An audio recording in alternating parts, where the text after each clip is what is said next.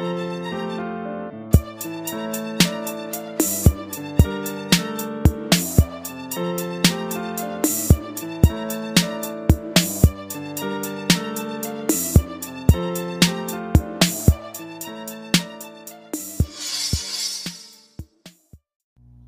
know, they're very cute. We're looking at the two itty bitties right now. They're getting bigger. Well, she's not really. No, yeah. He is. Finn, so I know we've mentioned this, but Kat has two new kittens, and Finn, the black one, he's this like little sleek baby panther. He's getting bigger. He's getting huge, and I hate it. Izzy's this adorable little like gray and black tabby. She's not growing as She's much. itty bitty Izzy, and will forever be itty bitty Izzy. I would say they're not going to fit in there together for much longer, but like No, they'll find a way. yeah, my cats do that, and they're Yeah. pretty big. I'm like, how are you? How is this possible? I was going into my bedroom, and like, so I have a little cat bed at the foot of my bed that Butters likes to sleep in, and I see Allie sitting there looming over him, Oh my god. and I was like, She's like, move, please. I was like, no, you will leave him alone. I had to physically move her because she's such a bully. Oh She my is God. so mean. You That's know, awesome. you can come here. Oh, Thor's here too. Oh yeah, he's here, roaming Like, around. you You're gonna can- hear his collar. It's gonna happen. I was like, you can come over here, but you're gonna have to sit. Yeah. He'll settle down eventually. Yeah.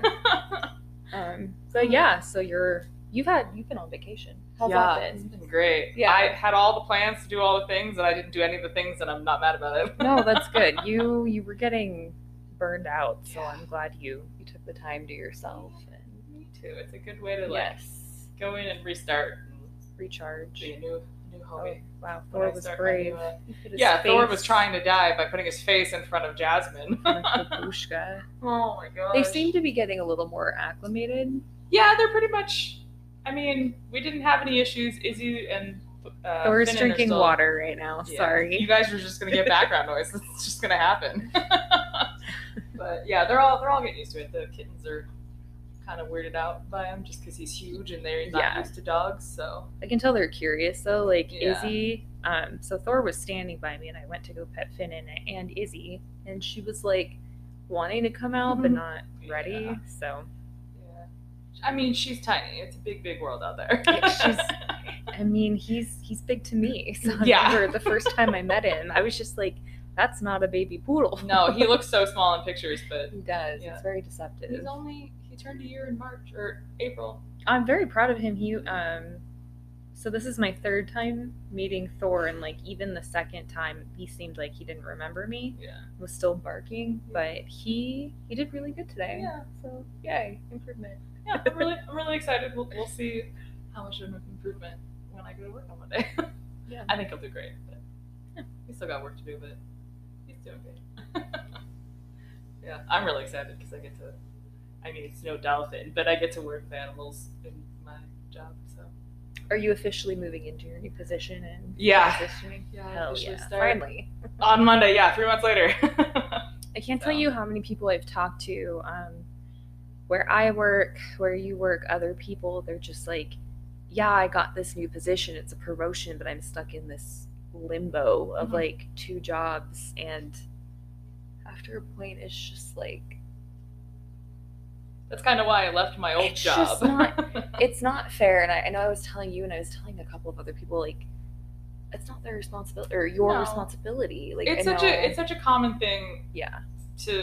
for people who work their asses off and get shit done to just have stuff constantly piled on top Yeah. of them because their boss knows they're They're going to like, get it done. We won't let you go Yeah. because you're the only one who knows this. And it's like, is that really true? Like, people will struggle for a bit because, you know, when we got into our positions, Oh yeah, it's like I didn't have that transition period. It was No. like, here you go. it's like But- here, those are the sharks. Say hi. Yeah. So it's Oh. one thing to like be like, okay, you're gonna have 2 to 3 weeks to train, but lately I've been hearing people say it's been like 2 to 3 months, which is just Yeah. Well, I wasn't even really. ridiculous. The thing with me is I wasn't even training. Like Yeah. because I was waiting for because we had done it. We had this whole plan because my captain is very. she's very organized and likes to get stuff done. And she's like, okay, we're going to make you a floating position, and then we're going to put someone in your spot. We're going to have you start training them and blah, blah, blah. And it was like perfect. But then HR was like, no, you can't have a floating position. You have to move her out of her position, find her replacement, and then go from there. So it was like, you just want no one in that spot? Like, that's not okay. That's frustrating. Yeah, welcome to HR. Yeah. It's stupid. Well, you're not listening to a podcast about HR. You're not. You are listening to Difficult Damsels. Yay. I'm Rachel. I'm Kat. Yay, I kept it like simple. You did. I'm really proud. And we have made it to 20 episodes. That's insane. Isn't it? That's crazy. It's crazy. I love it.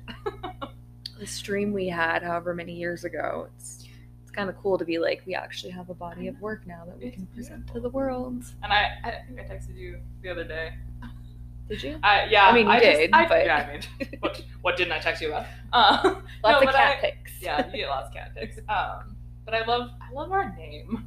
Like, oh yeah, Difficult Damsels. I don't remember how I found that, but it was. I think it was like trolling through Instagram or something, and I just saw those two words together. It was a poem. Oh, yeah.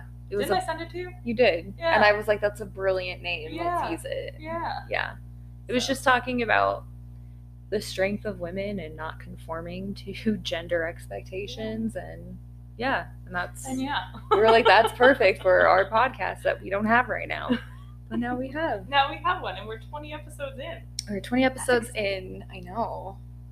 And this, I feel like for me, this episode was truly a labor of love because life has been very busy lately. Yes. And I'll talk a little bit about the book I used for my source, but I like to finish the books. Like I could have, in theory, I had the meat of the information. Hey, finishing is important. It's important. But just kind of trying to get back into the swing of things of life, which is still weird and up in the air because of everything going on with COVID. But that balance between work, podcast, socializing, and like finding time for yourself kicked my butt these past few weeks. I just don't do the socializing part as a rule. I know. But I'm proud of we you do. for socializing though. You and I socialize. That's true. I have a close knit circle of friends that I care about. Yeah. So I want to make sure I'm present. But that's the thing. Like if I can't be present, then I will retreat. Yeah. So yeah. Anyway, I feel that in my soul. episode 20 is on Boudica. Yes. So, funny story, you know how you mentioned for Grace O'Malley, you watched Lucy Lawless's Warrior Women? Yes! Did you watch the episode? I did. I watched the episode on Boudica. So. Yes. I was kind of hoping you would, because I saw that and I sent it to you and I was like, oh, Grace, and then... there's Grace is on there. Mulan is on there. Somebody else we did was on there. We did. Maybe? It was Bathory, wasn't it? Maybe. I think I might be right. I think you're right. She wouldn't be considered a warrior woman though. But maybe it wasn't her. I don't know. We'll have to go look. Yeah. They had a Native American woman from the United States was episode 5. So I might look into her. I think that would be really cool. Yes. But so episode 20 is Boudica. So who is Boudica? So in the middle of the 1st century, the Roman Empire looked to expand west and venture where Julius Caesar had initially attempted to go in triumph where he had failed. Starting in the southeastern portion of England, Rome slowly crept its way up the island and subjugated the local tribes, absorbing them into the empire. It was on the eastern side of England that Rome's insatiable appetite for colonialism finally hit a brick wall in the form of a young queen named Boudica. In Boudica, I love your enthusiasm. So in Boudica, the tribes of ancient Britain found a leader to rally behind and lead a revolt against the imperialistic heel of Rome. Boudica was a unique feminine figure of the time period, and history remembers her paradoxically as both a protective mother and a relentless warrior queen. Following the brutal treatment of her family at the hands of Roman soldiers, Boudica's battle cry will demand one of two things from her people: reclaim Britannia from Rome or die trying. Damn, that is Wow. It's not a tall order No. at all. But I'm going to say it again. I keep saying this, but I just love how the Romans could have easily avoided. They could easily avoid all of the big people that stand up against them, because have you noticed that there's a theme of all the people who stand up against Against Rome is because they were wronged by Rome. If you just leave people alone, Rome doesn't is the superior empire, and those tribes don't know any better. So Rome is there, just like England with Ireland, with her warm, welcoming, open arms. Oh God, this is getting weird. Rome is there to show them the right I just way. want to find a stabby stab weapon and just stab somebody. There's going to be lots of stabby stab in this episode. Great. Well, yeah, but just the audacity. Well, that's imperialism. Well, I mean, yes, Rome has all these uprisings because no group of people is going to want to have somebody else's culture imposed on them. Yeah, but I mean, Rome was in power for as long as it was because of their military, their legions, and even if people rose up, it's not like it lasted for a long time. So, but yeah, you're right. It's just it's just ridiculous. Put your dick away, Rome. Okay. Put your dick away. Every imperialistic country out there, put your dick down. Yeah, please. God. All right, so a little bit of historical context time. 31 CE, Jesus Christ is allegedly crucified. From 40 to 43 CE, the Trung sisters lead an uprising against the Han Dynasty in ancient Vietnam. I remember those guys. On elephants. Yes. In 43 CE, the Roman conquest of Britain begins. From 41 to 54 CE, Buddhist monks in Sri Lanka write down the Buddha's teachings. In 49 CE, Agrippina the Younger marries Emperor Claudius and becomes the Empress of Rome. Hey. In 59 CE, Agrippina the Younger is murdered by her son, Nero. Fucking Nero. You're going to be saying a lot of that in this episode because this is all during his time period. Oh, yeah. And 1 year after the death of Agrippina, in 60 CE, Queen Boudica of the Iceni tribe in England leads a revolt against Rome and burns 3 major Roman settlements to the ground. Can we call Agrippina's death a glorious death? Because it fucking was. It was a very glorious death, but then everything went to shit in Rome. Yeah. We're going to find out. Fucking Nero. Well, this is a Roman province. But anyway, yeah, Nero. This is all about Nero. Wait, didn't he change his name? No. Oh. Well, he that started was Octavian. Never mind. Yeah, Octavian became They're all Augustus. the same. They're douchebags. They're all Gaius. They're There's all another Gaius in this. Douchebaggius. All right, so I did want to do a little disclaimer at the top of this episode. We will be discussing situations involving sexual assault and extreme violence in war. In the case of the former, we'll include timestamps in the show notes so that anyone that does not want to listen to that content may skip it. I won't dwell on it, but the sexual assault that occurs is the catalyst for the events that we're about to talk about. Yeah. All right, so a little bit, just wanted to do a little bit of a discussion on the sources of all of the information we get about Boudica. So our 2 primary sources for Boudica are... how she says we, like I actually researched, guys. Our 2 primary sources are Tacitus and Cassius Dio. If you listen to our Agrippina and Cleopatra episodes, you are probably already familiar with these names. We like to refer to them as our crazy history uncles. Yeah. You're like, yes. This is not the history daddy or whatever the fuck. No, that was Herodotus. And that name is just so awkward too, so it's like... It's very appropriate for a history daddy. Yeah, it is. It's very erotic. I don't know why, but you're right. I know! Sounds very phallic. It does! You're just like, what the fuck? So, similar to Cleopatra, Boudica's story is written by her enemies. We do not have any contemporary sources from ancient Britain that wrote of her. Even Boudica's speeches are penned by Roman hands. So keep that in mind this whole time. Yeah. She doesn't have a voice of her own. Of course not. Ironically, we get conflicting views of Boudica from the Roman sources. We see her as a wife, a mother, and a queen. but she is also a rebel and a renegade to some, a savage and a barbarian to others. This is the lens for which we get to view Boudica. She is paradoxically a good woman and a bad woman all at the same time. To the Romans, she would have been the boogeyman, or, in this case, boogie woman, hiding under the bed to scare naughty children into going to sleep. That sounds like a weird dance move. Boogie woman? Let's do the boogie woman. Yeah. That's the pause dance. That's the pause dance.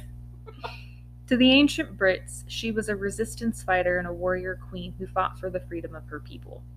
When Tacitus and Cassius Dio wrote of Boudica, they did so to juxtapose her against the corrupt leadership of Rome at the time. This is the context for which we get Boudica's story. The people that wrote about Boudica did so in the context of comparing her to the evil women of Rome that schemed their way to power by way of greed, seduction, and sorcery. Let me put that in words we all know to be true. The women who literally made them feel like little inferior men. Yeah, they emasculated them. Yeah. They were better. Yeah, Well, in every way. Agrippina was. Anyway. Yeah. Unchecked feminine power had led to the decline of morality in the Julio-Claudian dynasty. It started with Emperor Claudius, who was criticized for being ruled by his freedmen and his women, specifically Messalina and Agrippina. After Claudius is allegedly murdered by his last wife, Agrippina, she'll go on to become the most powerful woman Rome has ever known and schemes to put her son Nero on the throne. Go listen to the Agrippina episodes if you haven't already. Her story is wild. We're 20 episodes in. Go back to the beginning if you haven't started. And for a short time, life is grand for her until Nero has her killed. Nero becomes the final product of that corruption. Born of a woman that schemed for power, Nero is written as a man coded as feminine due to his interest in music and theater, his lust for power, luxury, and flesh, and his lack of attention to the governance of his empire. A woman such as Boudica is only able to rise because a man such as Nero rules in Rome.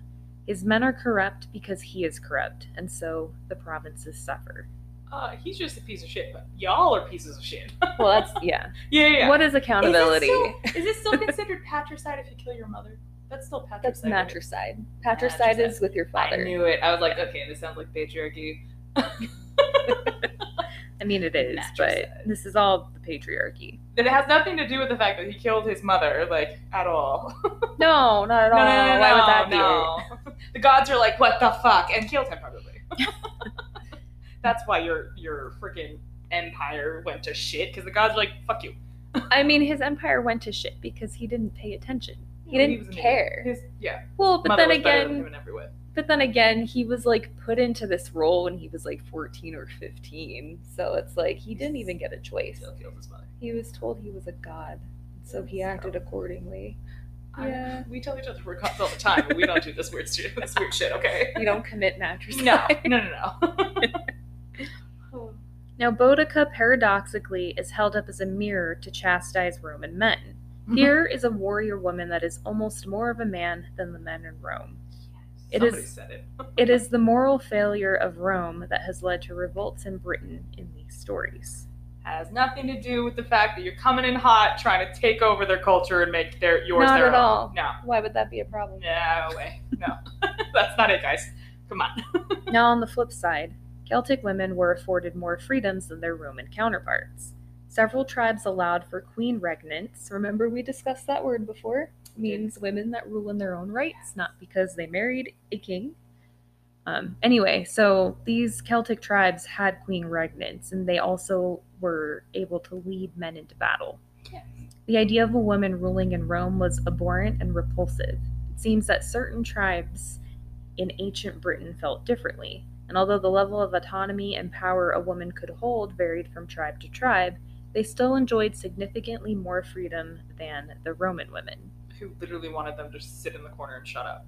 Yeah. But smile also. Yeah. They can do all their politicking like in the bedroom. but Behind the that's it. screen. Yeah, behind the screen in Behind the the Senate. fucking screen. One final note. By the time Boudica comes to power, ancient Britain is not one singular kingdom. It is more a collection of tribes or kingdoms, and those tribes were as likely to be at war with one another as they were to be allied. All Right. So, You guys, she danced that out. It was the cutest thing I've ever seen.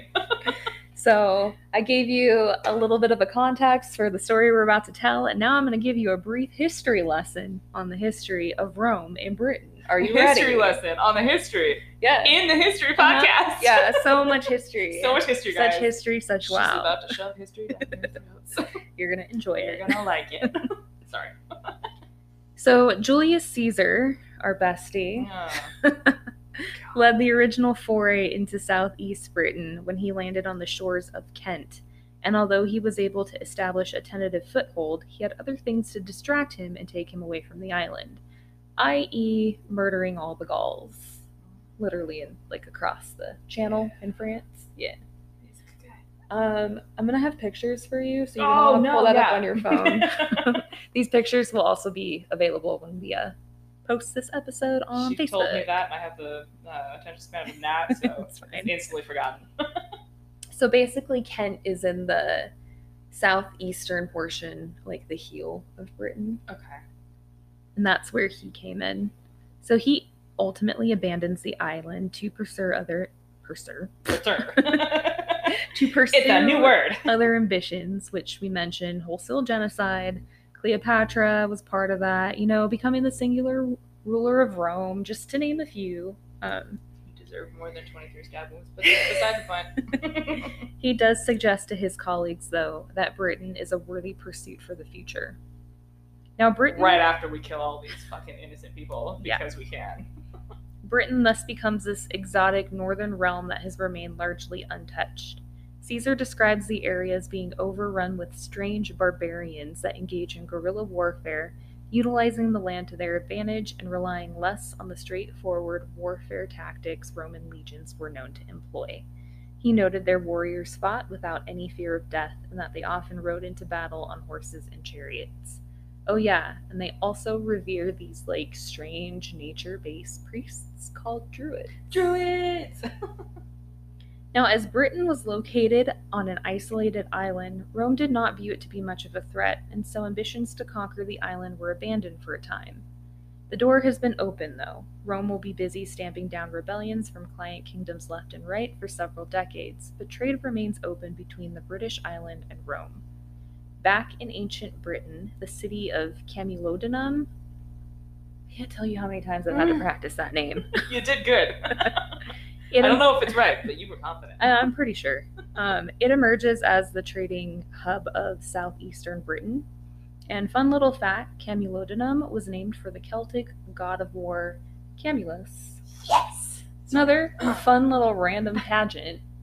So in Assassin's Creed Valhalla, literally right before I was getting ready to do my research on Boudica, I make it to the city of Camulodunum.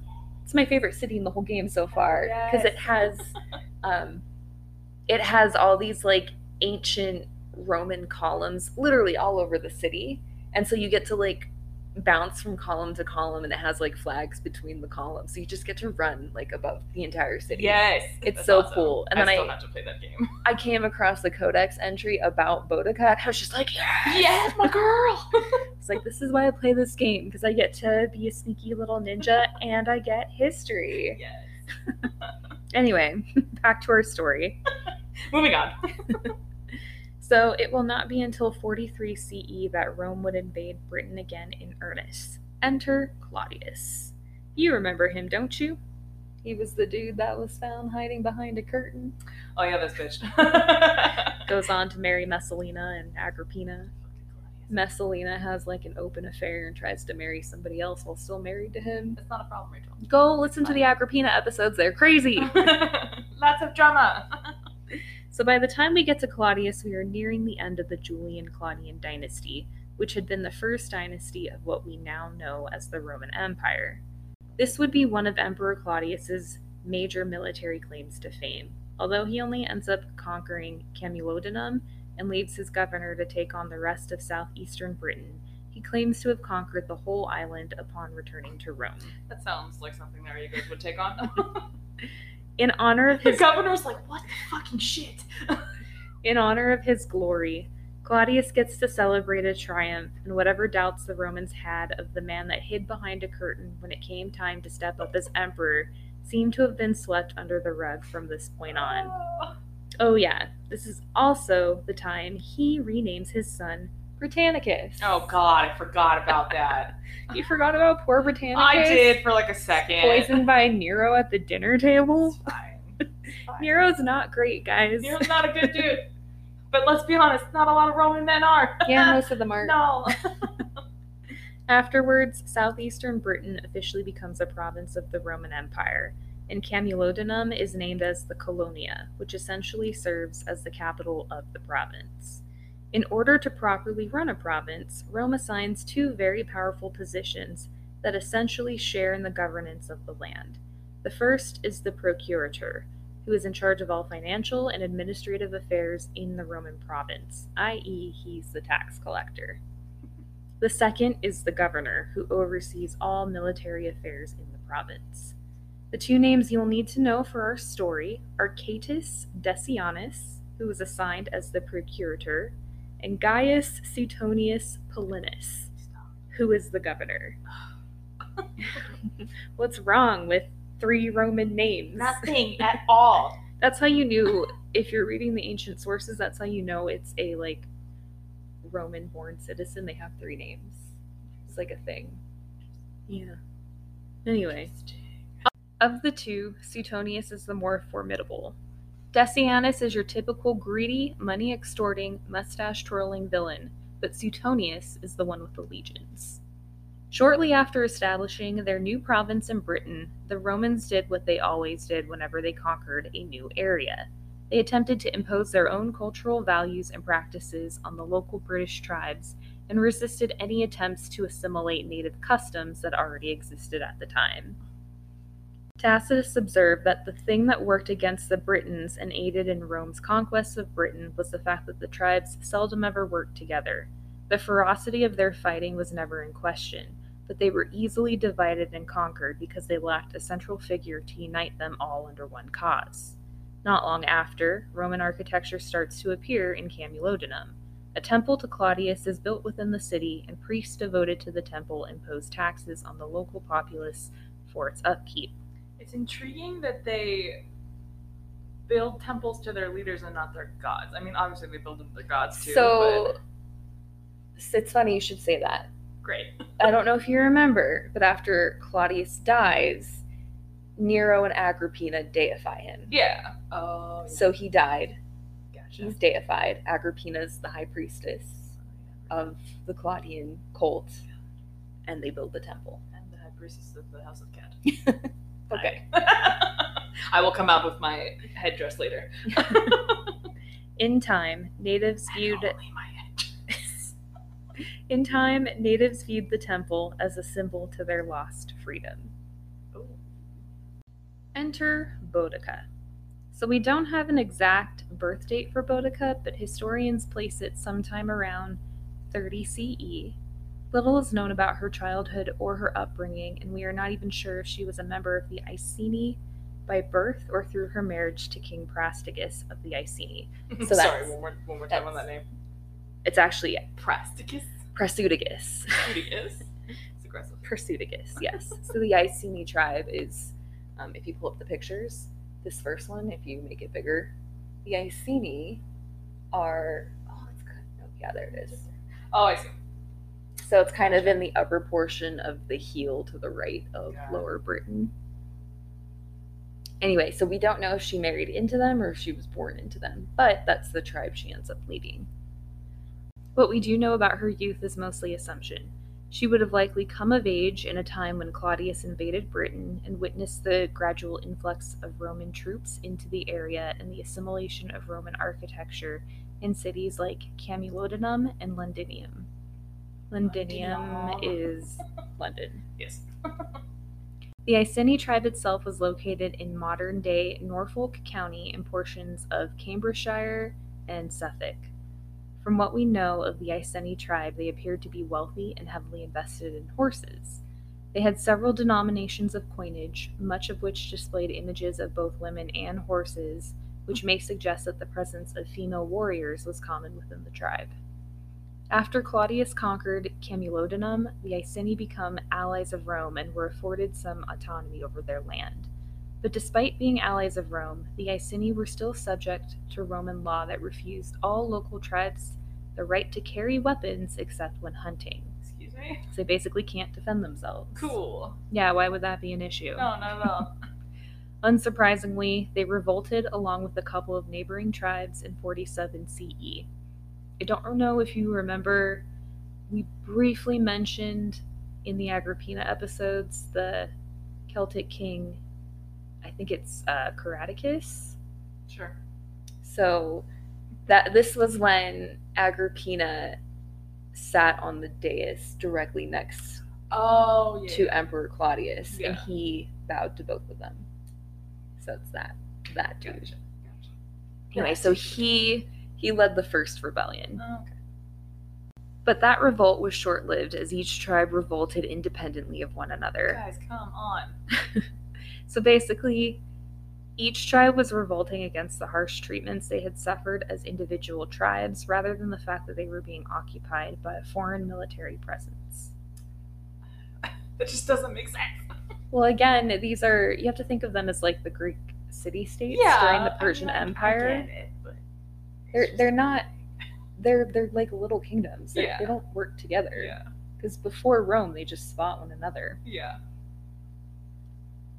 In time, the Iceni were said to form another alliance with Rome, and this is right around the time we first hear about Boudica's husband, King Prasutagus.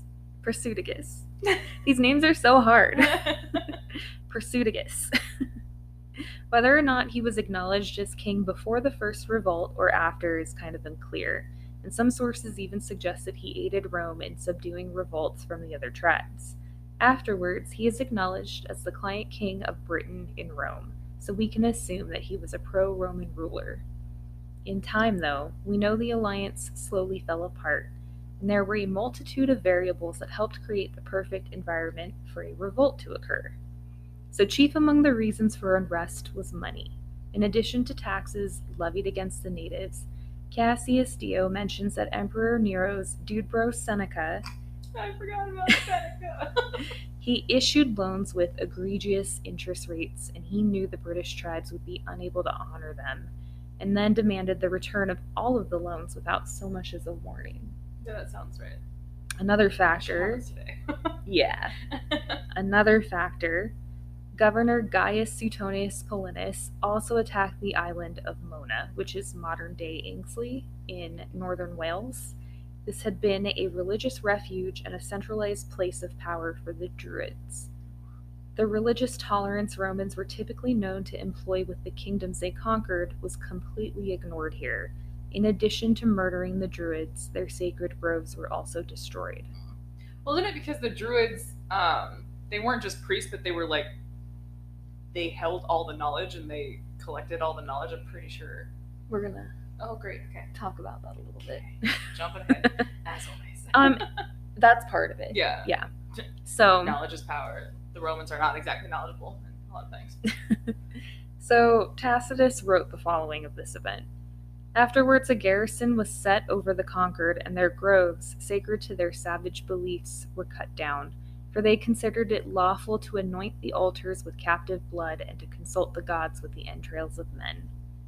Tacitus suggests that Suetonius destroyed it because it was a site of human sacrifice. But from what we understand of the Druids, they were also a religious order that operated outside the other tribes of Britain, and thus were able to communicate with all of them freely. This made them dangerous as they had the potential to unite all the tribes. And it has also been suggested that Mona was a place that refugees from the previous revolt had fled to for sanctuary. Wanting no evidence of that revolt, he set out to destroy the Druids and refugees both. So there is a combination of bullshit things going on here. Yeah. The human sacrifice thing is interesting because the Romans claim to be against it, but they do the same thing. Yeah, they do that shit all the time. I sent you that excerpt about the Vestal Virgins and what happens. But it's different, Rachel. If one of them... It's different, Rachel. Goes against their vows of chastity. They're buried alive, by the way. So, So human ritual sacrifice, the Romans did it Rachel, too. They were punishing her for not hanging with her vestigial self. I don't know. For not being chased. Yeah. I wanted to make it sound cooler, and it just died in my throat. Now the final straw came following the death of King Prasutagus. In return for his compliance with Rome, Prasutagus and his tribe enjoyed considerable independence. To ensure their continued independence, Prasutagus pledged half his kingdom to Emperor Nero in his will, and the other half to his 2 daughters. Nero doesn't need anything else. When Prasutagus died, his will was ignored by the procurator of Roman Britain, course and his it was. lands were confiscated. Of course. I mean, he did that because so the whole will thing has been speculated on because some people were like, it's more than likely he understood that it's still gonna pass into the power of Nero, but he's trying to appease him. Yeah. And we don't know what he really expected for his daughters, but if anything, he expected that they would be treated accordingly and with the respect he had been, and then they could potentially... Yeah, but look at the way Romans treat their women. That's never gonna happen, honey. He doesn't see that. I know, it's annoying. He should know. Doesn't he have a telephone? Can't he use the Googles? No, there is no Google in the Iron Age, Cat. Damn it! In the chaos that followed, Prasutagus and Boudica's 2 daughters were raped by Roman soldiers, and then Boudica herself was beaten while their lands were confiscated. This was devastating for Boudica and her family for obvious reasons. Historians suggest that Boudica was likely 30 years old at the start of the rebellion. This meant her daughters would have been in their early teens at the absolute most, but it's likely they were even younger when they endured their trauma. That's disgusting. Yeah. That's It's not great. no. In addition to suffering an indescribable violation and humiliation at the hands of the Romans, we have to remember that the horror would have had long-lasting ramifications. Virginity was practically a currency in this time period. To violate Boudica's daughters in such a manner was to essentially spoil them and potentially prevent them from seeking advantageous marriages in the future, and it had the potential to end their dynasty. And then there was also, worst case scenario, they end up pregnant with their rapist babies. Yeah. So all of these things contribute to Boudica's horror and rage. Yeah. When Prasutagus was the client king, it is entirely likely that he and his family had also attained the status of Roman citizens. And in theory, to be a Roman citizen meant that you could expect the protection of Rome so long as you traveled within her borders. To violate a Roman citizen was a big deal. It would have guaranteed the full weight of Roman justice for the assailant, or at least it should have. The treatment of Boudica and her family revealed something horrific. It didn't matter if you were a Roman citizen or not. Rome did not respect you. Rome viewed you as less than human. Boudica's grievances became a rallying cry for all of Britannica. It is not just the violation of her daughters she fights for. Britannica is tired of having her lands raped and pillaged. She is tired of her children being stolen and sold into slavery. She is tired of Rome prospering on the backs and labor of her people. Britannica, like Boudica, is done with Rome. Yes. Fucking Rome. It's about to get worse for everyone. For everyone involved. Now, following the death of Prasutagus, Boudica appears to take his place as the leader of the Iceni tribe. Cassius Dio refers to Boudica as a queen, and so that is how history remembers her, but the title itself is somewhat questionable. The Romans were reluctant to bestow the title of queen upon a woman, especially when that woman operated in leadership without a man at her side. It was dangerous, as previously evidenced by Cleopatra. On top of that, we have no contemporary sources to confirm whether the Iceni afforded her the title themselves, so she may have been something a little more akin to like a chieftain's wife. Yeah. Whatever the title, Boudica does emerge as the indisputable leader of her tribe, and in the spirit of keeping things simple, we will continue to refer to her as a queen ourselves. As previously mentioned, both Tacitus and Cassius Dio wrote of Boudica, and when they are writing, they are doing so with a very specific agenda in mind, and so 2 different versions of Boudica emerge. Tacitus's version of Boudica is a fierce mother defending her daughters, rallying the native Britons for the sake of freedom against tyranny and servitude. In his version, Boudica properly navigates the role of femininity in defense of her family and her people.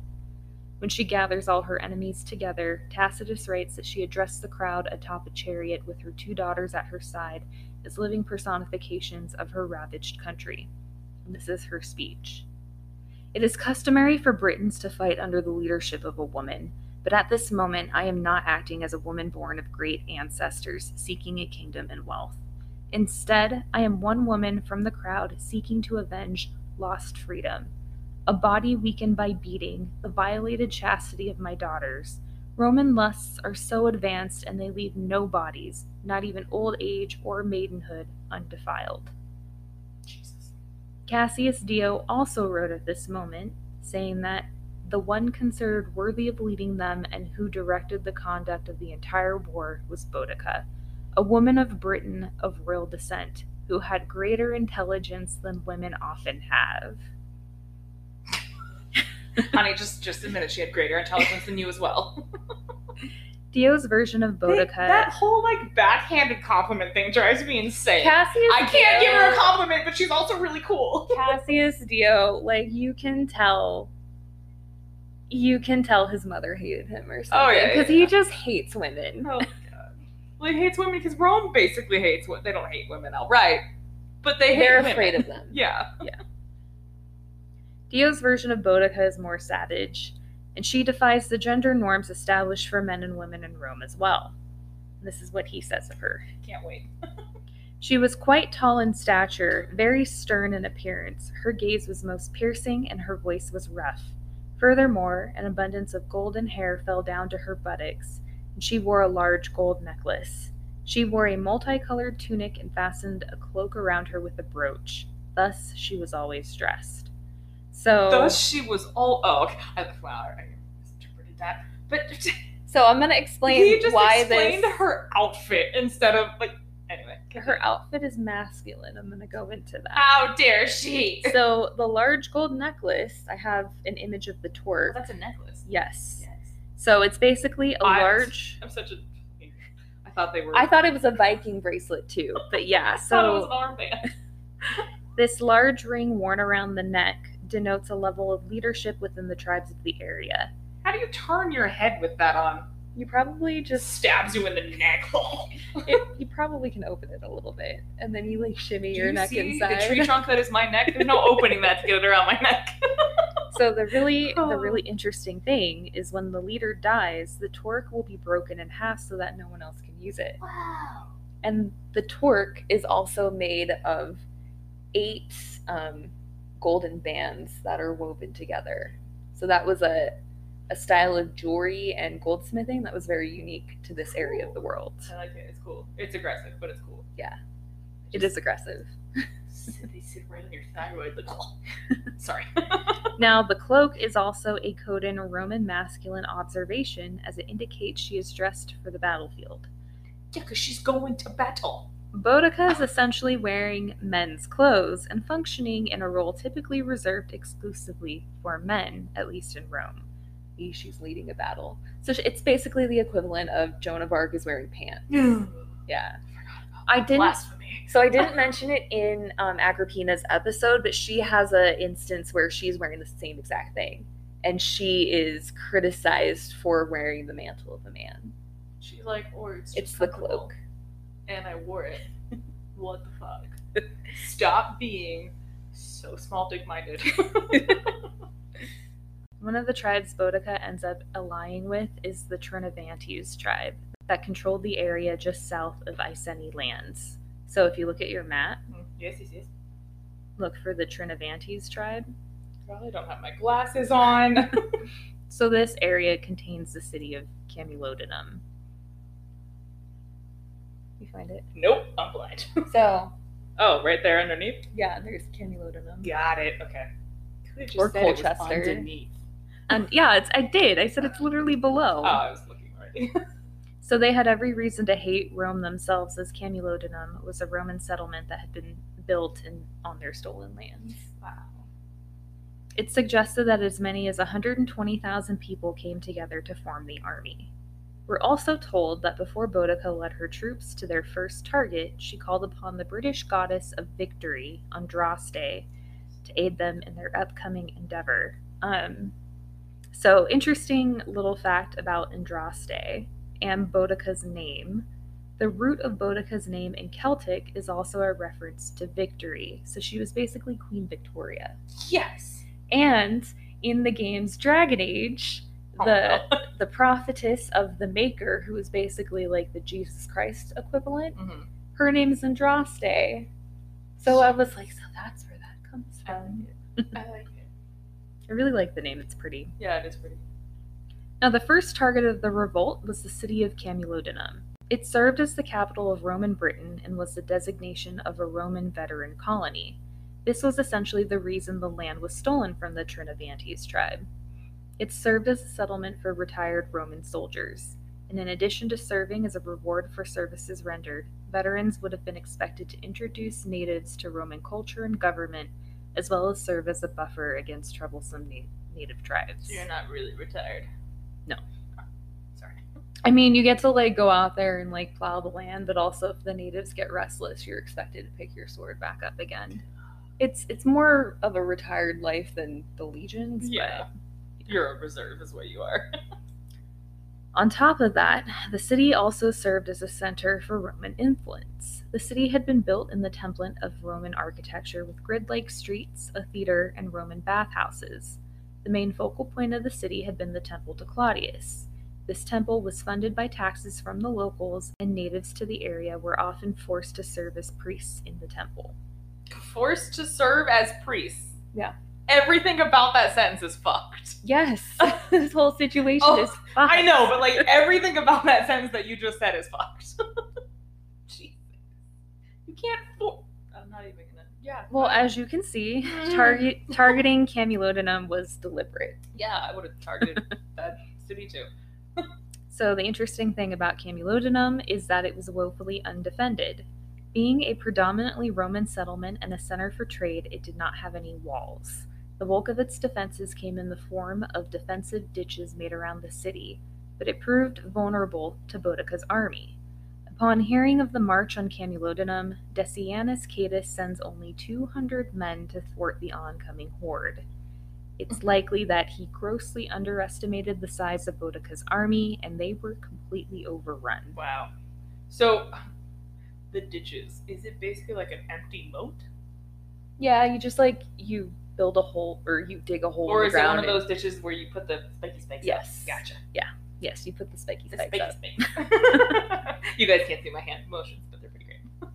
Now, Camulodunum finds itself under siege once Boudica's army arrives, and after 2 days, the entire city is set on fire. Oh, shit. We're told that the citizens had retreated to the temple for refuge. Anyone caught inside the temple... Yes, refuge. Sorry. No, you're right. Anyway, they were in the temple. Anyone caught outside... They were in the temple, okay? Anyone caught outside the temple... This is serious, okay? I'm sorry. Anyone outside the temple was put to the sword. Oh, jeez. And eventually the temple itself caught on fire and everyone burned inside. That's not okay. What did you think was going to happen? No. It's either the sword or fire. I would have preferred the sword. There's a reason for this, and we'll talk about it at the end of the episode. When Tacitus starts I have to wait till the end of the episode to understand what you just said. I'm going to wait till the end of the episode to talk about the violence associated with Boudica. Gotcha, okay. Yeah. When Tacitus starts his story of Boudica, he almost comes across as sympathetic. But when he describes the destruction of the city, he remarks on the unrestrained violence of Boudica's army. Unlike the Romans, Boudica's army did not take prisoners or slaves. They did not discriminate between Roman soldiers and civilians, and this included women and children. Well, I mean, yeah, because this isn't a war for land. This is a war to... get you off their land. Yeah, to get you off their land and to basically avenge what happened to their... Yeah, to their own people. Own people, yeah. Like, you fucked up. When all was said and done, Camulodunum was destroyed. There were few, if any, survivors. And that's so simple. You just destroyed Rome, essentially. That's exactly. Yeah. That was Rome. The main Roman presence. Yeah, it's really awful that innocent people got caught in the crossfire.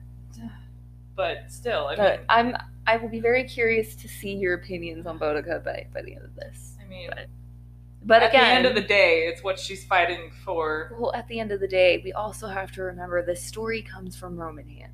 Yeah, and Roman hands that have spilled a lot more blood in a lot crueler ways. Well, and again, you're gonna make your enemy look as foreboding and bad as you can and, to justify your actions. Make them the darkness. I am the darkness. I am the darkness. Sometime before the siege, the Roman legate Quintus Petilius Cerilius Get the fuck out. attempted to march to Camulodunum's aid with the 9th Legion. Again, we discussed this, the legions between 4,000 and 6,000 soldiers. Yes. Anyway, they don't make it in time. Great. Sounds great. And unfortunately for him, they happened to be ambushed by Boudica's troops on the way. And, shit, guys. only a handful of Roman soldiers escaped from that. No. And just like that, due to sheer bad luck, one of the legions stationed in Britain had been completely wiped out by Boudica's troops. Oh my god. I believe there were something like 4 legions placed in Britain, so they're down to 3. Ooh, that's problematic. I mean, still a lot of people, but Yeah. damn, that's got to be a hit to your already fragile egos. Now, hearing of the devastating defeat at Camulodunum, our mustache-twirling friend Decianus Catus runs away to Gaul. He's gone. He runs away. He leaves. He out. Goodbye. He's like, nah, this is not for me. He's like, I'm out. not doing this. She's scary. She scares the crap out of me. Not wanting to lose the momentum they had gained at Camulodunum, Boudica wasted little time in marching her troops north. The next target was Londinium. If you look at your map, it's just a little bit to the north. I mean, if you know where London is. Yeah.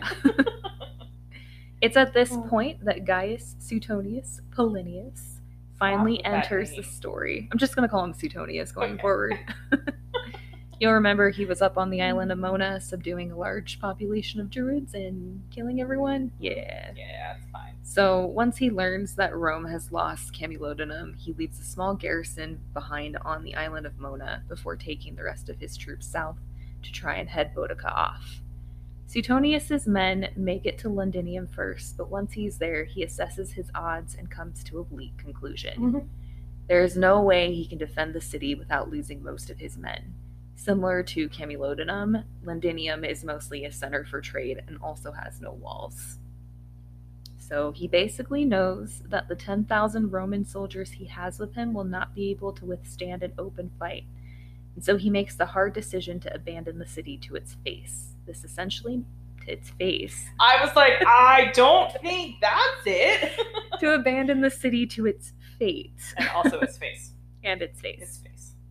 This essentially meant that all of the infirm, elderly, women, and children were left behind to die. And just like Camulodunum, everyone in Londinium was killed. So I don't like that. Like, you don't have, there is, I mean... You don't like Boudica killing them, or you don't like Suetonius abandoning both? them? Yeah. I mean... It's not great. Yeah. So I when I say I understand, take that with a fucking grain of salt. But I understand to a point, what happened in the city that starts with a C that I'm not even going to try to pronounce. Camulodunum. That's the one. Because there was a fight, and when you get fight, you all get incensed and blood crazy and don't pay attention. So... But here... Ugh. So, the other big thing is these are predominantly Roman settlements, so most of these are Roman citizens, too. Yeah. There are some Celtic allies. Yeah. But still, that's not great. Oh, look, it's That's first. not cool. You ready? You ready for I this? don't think so. I want... okay, yeah. So this is actually really interesting. Okay. Well, not this first part. So we're told that the carnage was especially brutal. The most gruesome tales have the Britons mutilating the bodies of the dead. I'm going to go into this later because there is some context we need to understand. And again, this is written by Roman pens. Yeah. But what we do know with absolute certainty is that Boudica burned the city to the ground, and the fire was so extreme that it leaves archaeological evidence 13 feet under the soil of London. This layer of ash is referred to as the Boudican destruction layer. Whoa. Almost 2,000 years after the fact, we are still able to uncover fragments of burned coins, pottery, and grain in a red layer of sediment that is approximately 16 inches deep. Damn! Yes. I got goosebumps. Yes. That's insane. Yeah, That's aggressive. it's very aggressive. That is very aggressive. Just gives you an idea of how hot that fire was. Yeah. Yeah. So remember when I said, like, I understand to a certain extent? There is a line in which we crossed that I'm going to stop understanding, and I feel like Boudica is gonna surpass that line. We'll talk about it. Okay. We will talk about it. I wanted to make sure that it wasn't just like, oh yeah, she's a freedom fighter. Lots of people died. Yeah. Now, following the destruction of Londinium, Boudica's troops kept up the pace and immediately turned north to march on the city of Verulamium. Yeah. I hate that name. Sounds made up. Verulamium. You have no idea how many times I practiced that, and I'm still fucking it up. Verulamium was another deliberate target. It was located in the area controlled by the Cantillani tribe. This was the native enemy tribe to both the Iceni and the Trinovantes tribes, but especially the latter because it was the Cantillani that had allied with Rome and assisted them with taking the city of Camulodunum from the Trinovantes in the first place. Uh-oh. Those names all suck. Yeah, a lot. I don't even want to look They're great, at I them. just can't say them. On top of that, Verulamium was a pro-Roman city. Ooh, you should. I'm sorry, but if you're a pro-Roman city and you're hearing about this woman coming in with the fire that's still a problem to this day, maybe don't. So it's been suggested that this city was a municipium, which basically meant that it would have been a free city. This status would have afforded the city with a unique level of self-governance. Their citizens even had an opportunity to make themselves Roman citizens if they so chose, thus abandoning whatever native claims they would have had and eventually earning the rights enjoyed by Roman citizens. So none of you are a woman. Great. Sorry. Yeah. Sounds like a great trade, guys. Now, of the 3 cities that were destroyed, Verulamium, we have very little information about it, and it has been suggested that rather than destroy the entire town, Boudica and her forces instead targeted Roman shops within the city. That's fair. And the ash layer underneath Londinium isn't present here. Okay. Now, when all is said and done, the numbers of dead from all 3 settlements totaled approximately 70,000 Roman citizens. Again, this number may have been exaggerated, but the events of this rebellion were swift and fast, and all occurring within the span of 1 year. Damn. Yes. That's a lot of people. Yes. And so we finally come to the end. Oh, really? What? Yeah, kind of. Okay. So, right now we're at the final battle. But the thing is, we don't really know the exact location of the final battle. It's one of the mystery battles. Yeah. We do know That's interesting. it probably took place somewhere along the Roman road, which was it started as an ancient Britain road that merchants used. Yeah. And then the Romans came along and they used it to help expand their empire and they paved it. Gotcha. So probably somewhere along there. I'm gonna set the final scene for you. Oh my god, I'm excited. Let's do this.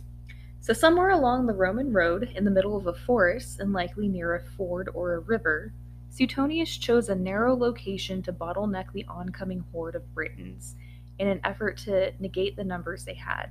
Suetonius's legions are at the bottom of the hill, gorge, whatever you want to call it. Whatever it is. Boudica's forces have the upper ground. On the one side were the Brits, bare-breasted with naught but a shield to protect them and a sword to fight with. Are they really bare-breasted, or is this just one of them?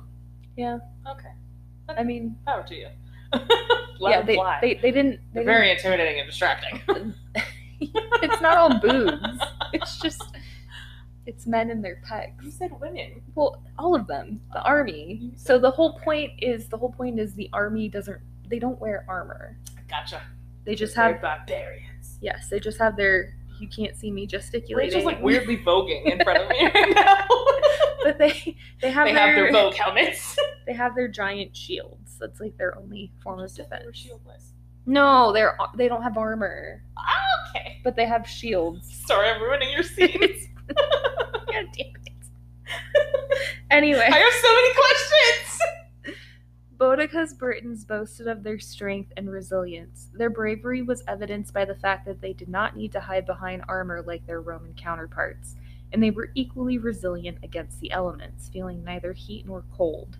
The Britons are said to have been so confident of their victory that they brought their wives and children with them, who sat in wagons at the back of the battlefield to watch the fight as if it were sport. Literally a sporting event. Yeah. Oh my god. And just as Caesar had first described the Britons as wearing a strange blue paint all over their skin called woad from the, I think it's Acidus tinctoria plant. Sure. Anyway, it's from a plant. If you put water on it, it makes blue paint. Yes. You know, there's more of a process, I'm sure. It's more of a scientific process, but we're just gonna go with the dumbed down version. It's fine. Now, the accounts from the final battle also suggest the Briton warriors had painted themselves blue or used the dye to color their tribal tattoos. The Celts often fought at dusk and dawn because the coloring served as a form of camouflage in the woods. Love it. It contributed to the mythos that they were barbarian demons that could appear and disappear at will when in the foliage of the forest. You can get away with doing that at work. Just like Totally. randomly appearing in woad, like Why would that be an issue? and then like slowly fading into the cubicle. Now, the Brit tribes have the numbers and momentum on their side, but they are all undisciplined with little to no military training in most cases. And although they have pillaged and burned 3 cities, they are largely untested in the face of a legitimate Roman army. Who have room to maneuver and do all their magical tactics, yeah. Yeah. Now, on the other side is Suetonius's, I think it's his second legion. I think it's his legion, whatever number that was. And a number of auxiliary troops that total in number around 10,000. That's a lot of people. Well, they're 10,000, and Oh no. So I don't like that nervous laugh. they are at best facing odds of 10 to 1. At Oh. worst, it may be as high as 20 to 1, as the highest numbers of this battle put Boudicca's army at over 200,000 men. Whoa.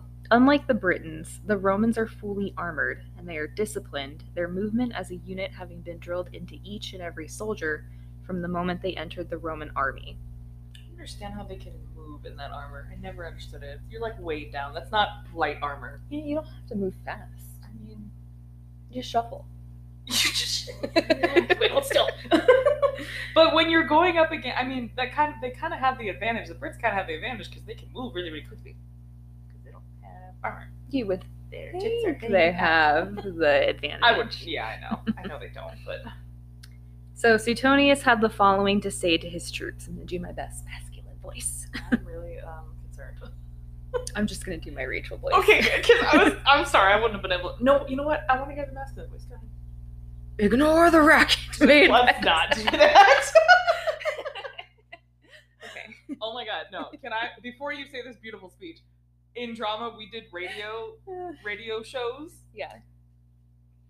I was always the male voice. And it's great in theory because my voice is obviously a lower octave, but then you go and like you try to speak in a male voice on purpose and it's like, I don't know what's happening. Like you just get really weird. I've never been an actor. I'm always a writer, so I'm like, I'm just going to read it. I'll try to put some oomph into it, but okay. Ignore the racket made by these savages. There are more women than men in their ranks. They are not soldiers. They're not even properly equipped. We've beaten them before, and when they see our weapons and feel our spirit, they'll crack. Stick together, throw javelins, then push forward. Knock them down with your shields and finish them off with your swords. Forget about plunder. Just win, and you'll have everything. Damn, that's a good speech. But also let them feel our spirits. Kind of weird. Little sexual. A little bit, yeah. I hate to say it. Well, I'm 14, but we'll get to that. Yeah. Okay. There's a. You're thinking in the right direction. Oh no. Yeah. Okay. We'll get to that. God damn it. I hate when I'm writing that in that. We're told that during this battle, Boudica waited until the very last minute to reveal herself as the leader of the army. This is essentially the first time Suetonius would have faced her army in earnest and recognized their leader to be a woman. When she reveals herself, she rides out in front of her army on a chariot with her 2 daughters at her side. She appears as the indisputable leader, and she rides her chariot up and down the lines of her gathered troops and rallies them all with another speech. The gods stand by just vengeance. A legion that dared battle has fallen. The rest are hiding in their camps and considering flight. Neither the uproar nor shouting of so many thousands nor the attack and combat will be endured. If you Britons consider the abundance of troops the motivations for war, you would realize that our battle line must conquer or fall. This is the intention of a woman. You men may live and serve. So Boudica has announced that as a woman, she has no intention to live and serve. She will fight for freedom, or she will die with a sword in her hand. And she has essentially challenged the men in her troops to elevate themselves to the bravery and strength a woman has displayed and do the same themselves. Yeah. Boudica do the same thing. There's no way. Yeah. I serve under Rome. No. No. Now Boudica's army was said to have charged at the sound of a war horn.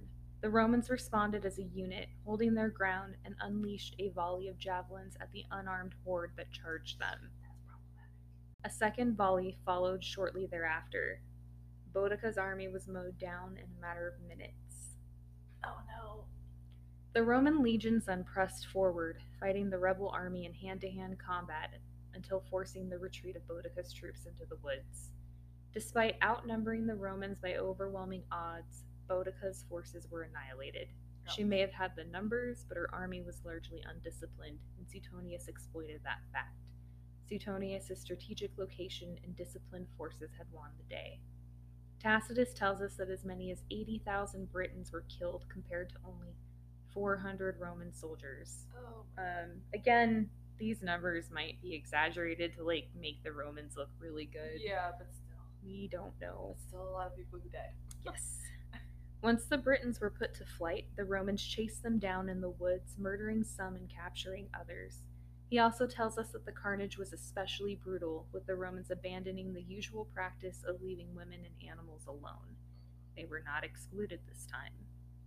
Many of the fleeing Brits were also trapped by the wagons they had brought their families in, and as many people died while being crushed against the wagons when attempting to flee as those that found themselves at the end of a Roman sword. Can you imagine that chaos?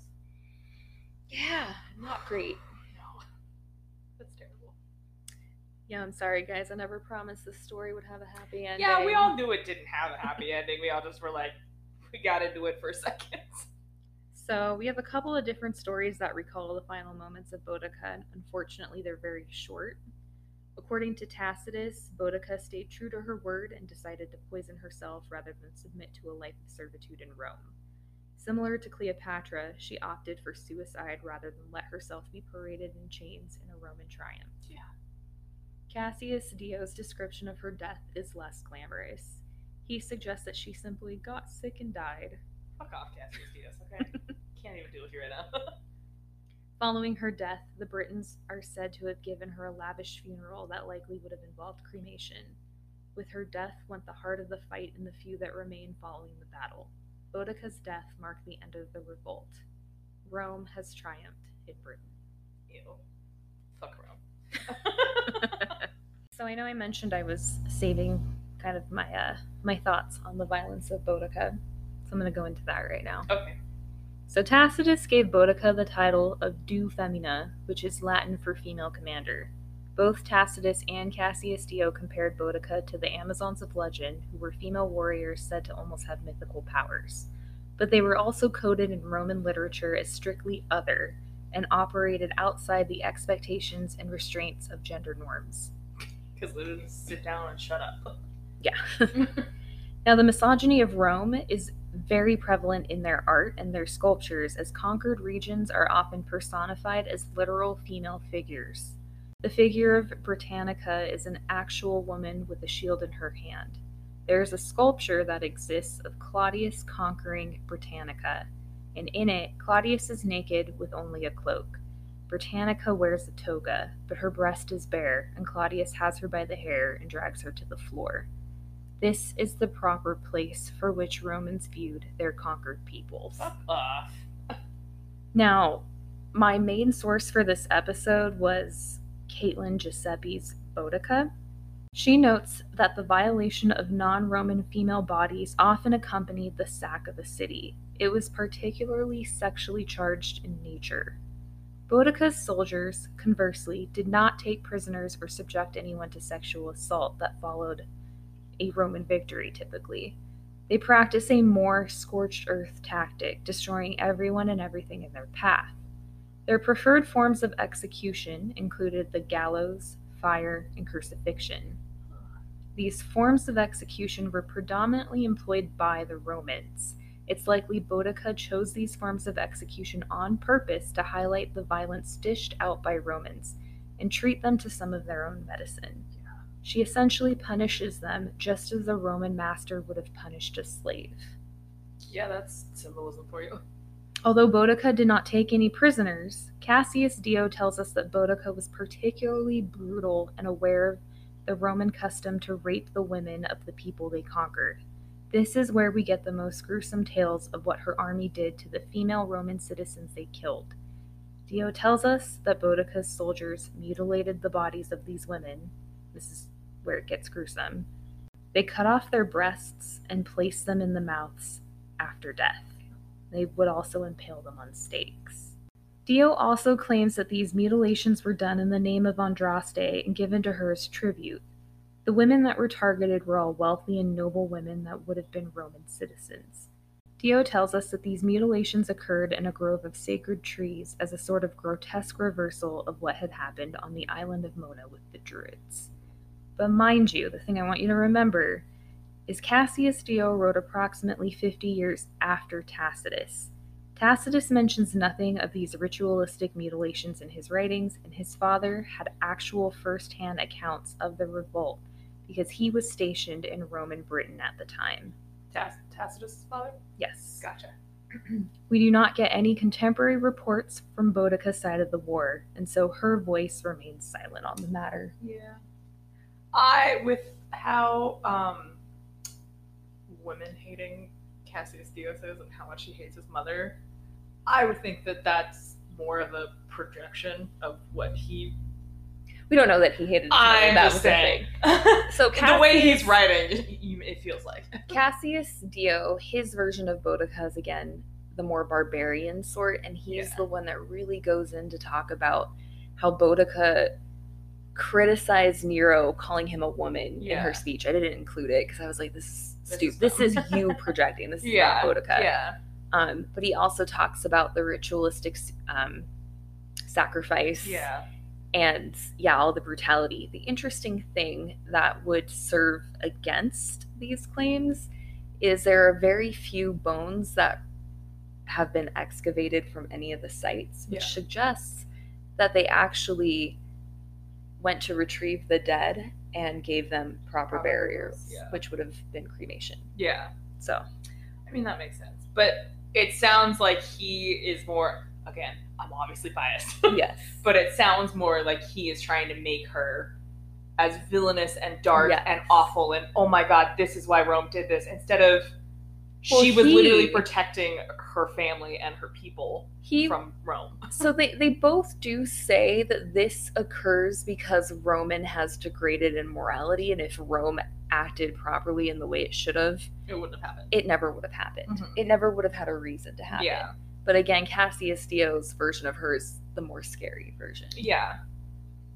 But Rome has a habit of taking the blame and the responsibility off of them. Yeah. And putting it on this and completely villainizing. Insanely villainized person. Yeah. Now, following the death of Boudica, Suetonius enacts his own form of scorched earth tactics on her lands. Anyone that survived the final battle is sold into slavery. Wow. Rome will continue to subdue the island. Famine hits not long after and ravages the land and people, and the Druids will never again rise to the power they once held in the land. The end. That's stupid. Just kidding. Oh my God. What if I left You're it? You're an asshole. All right, I gotta. The end, you fucker. I'll never trust anything ever again. I had a couple more things. If you say the end one more time, I'm like, are you fucking sure? You think I would end on that note? This isn't about sometimes stupid you do weird Suetonius. shit. This is about Boudica, so I've got some more stuff for you guys. Okay. Jesus, you asshole. Suetonius is eventually removed from Britannica after it's made clear that the natives of the island will never rest so long as he remains. And they'll continue to be troublesome for the duration of Roman occupation. Suetonius is also denied a triumph back in Rome. Oh, shit. Boudica was spared the treatment Cleopatra received following her death, and no effigies were paraded in Rome, nor were any sculptures made to immortalize her defeat. Interesting. I wonder why. Do you say why? Are you about to tell me why? No, I think Rome had this weird respect for her. Yeah. Because she was defending her family, and that was still a feminine virtue. Yeah.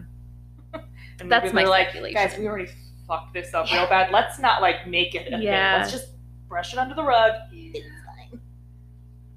Now, her memory was forgotten for nearly 1,000 years in Britain before a monk discovered Tacitus's writings and transcribed it.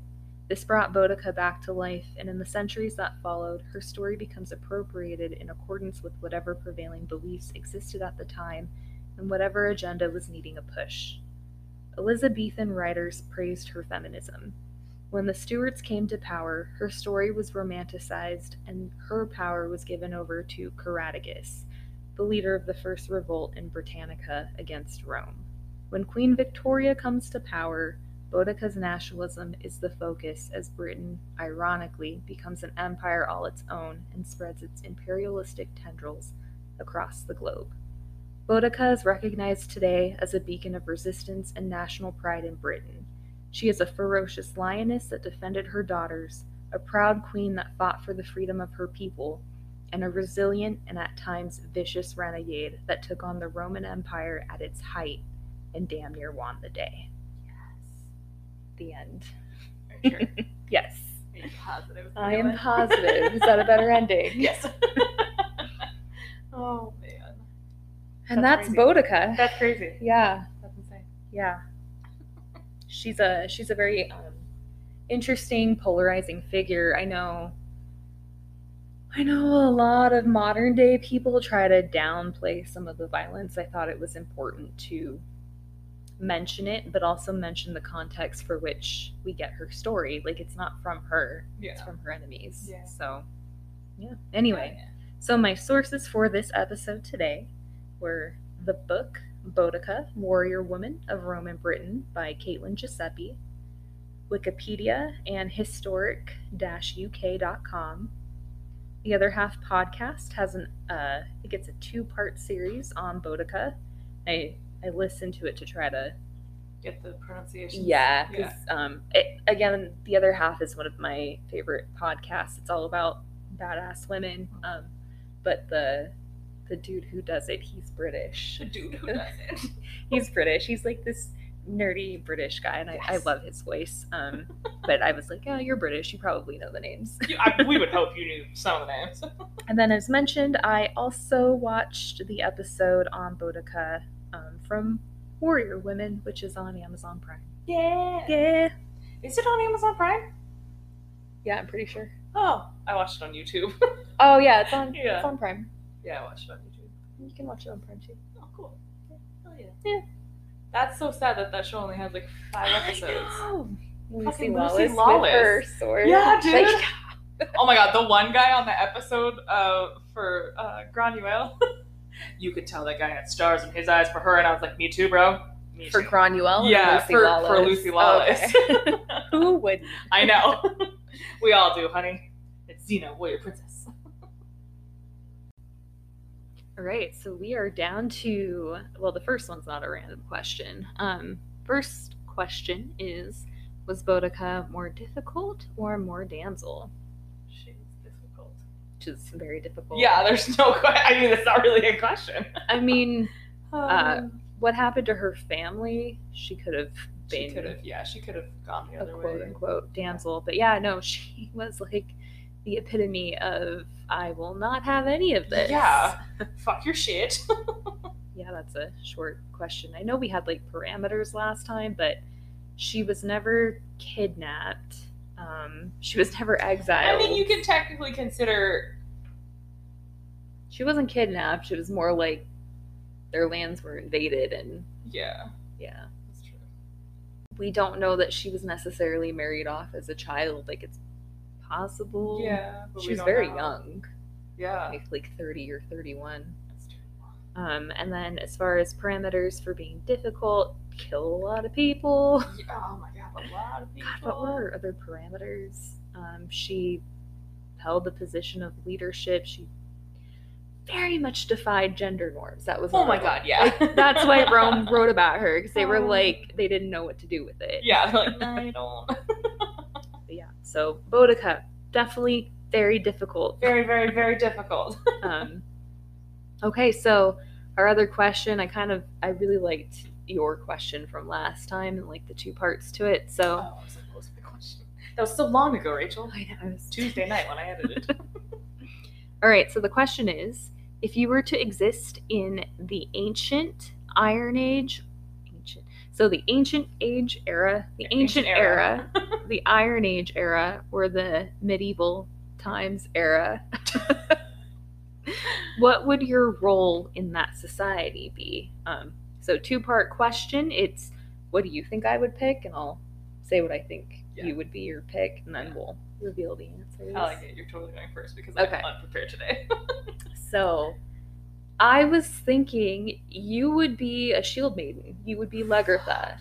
You would potentially, if you were in a warrior-based society, you would have the opportunity to prove yourself in battle and then come to leadership that way. Yes. Yeah, I definitely see you with like even kind of like Boudica, like war paint, your hair in braids with like a shield in one hand and a sword in another. You probably like did the tattoos on your face yourself. Probably. It's very much how I picture you. I love this. Yeah. Yeah. What do you God, now I have to follow that? What do you think I would pick? Oh my god, I don't know. Wait, are we staying with like real stuff or like fake stuff? It's totally up to you. I don't care. I feel like you would Yeah, be mage. Like a sorcerer? Yeah, you would totally be a Would sorceress. I be like, Or people would think that you were a sorceress. Whether you were or were not.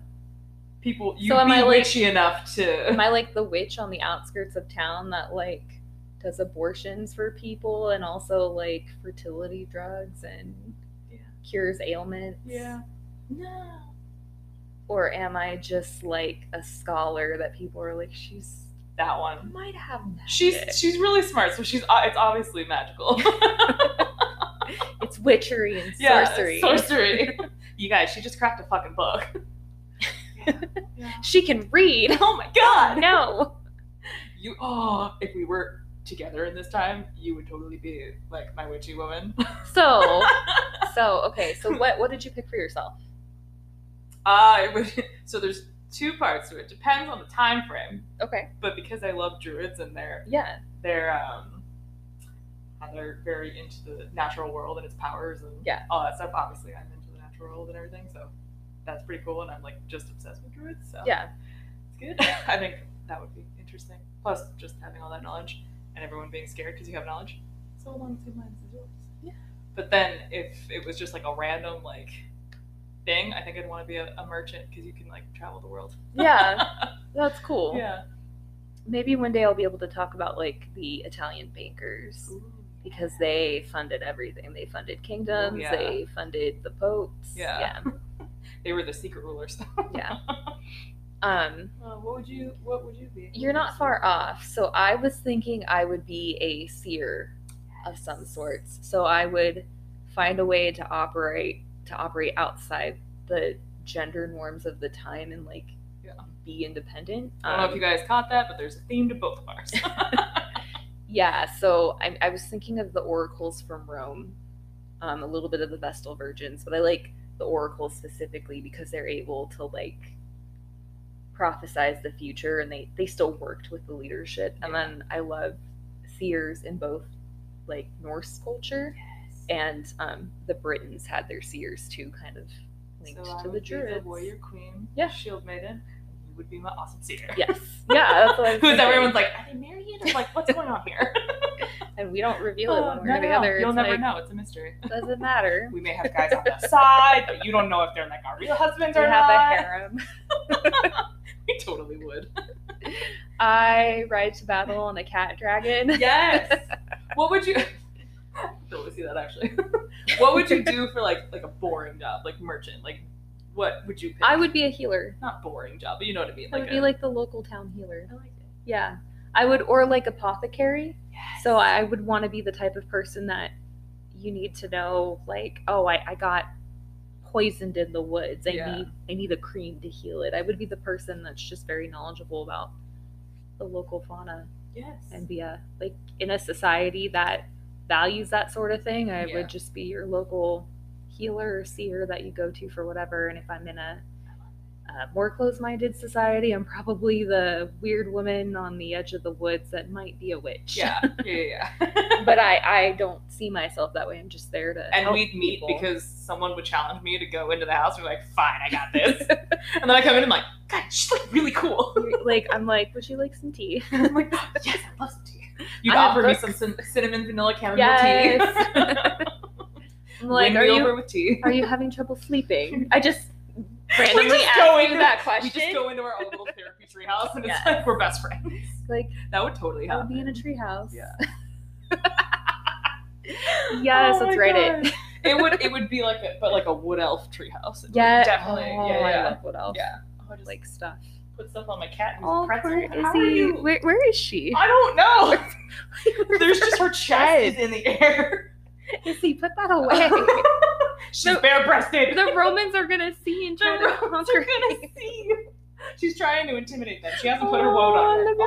Now we're She's so stretching. cute. Oh my God, are you serious? She's upside down. She's so cute.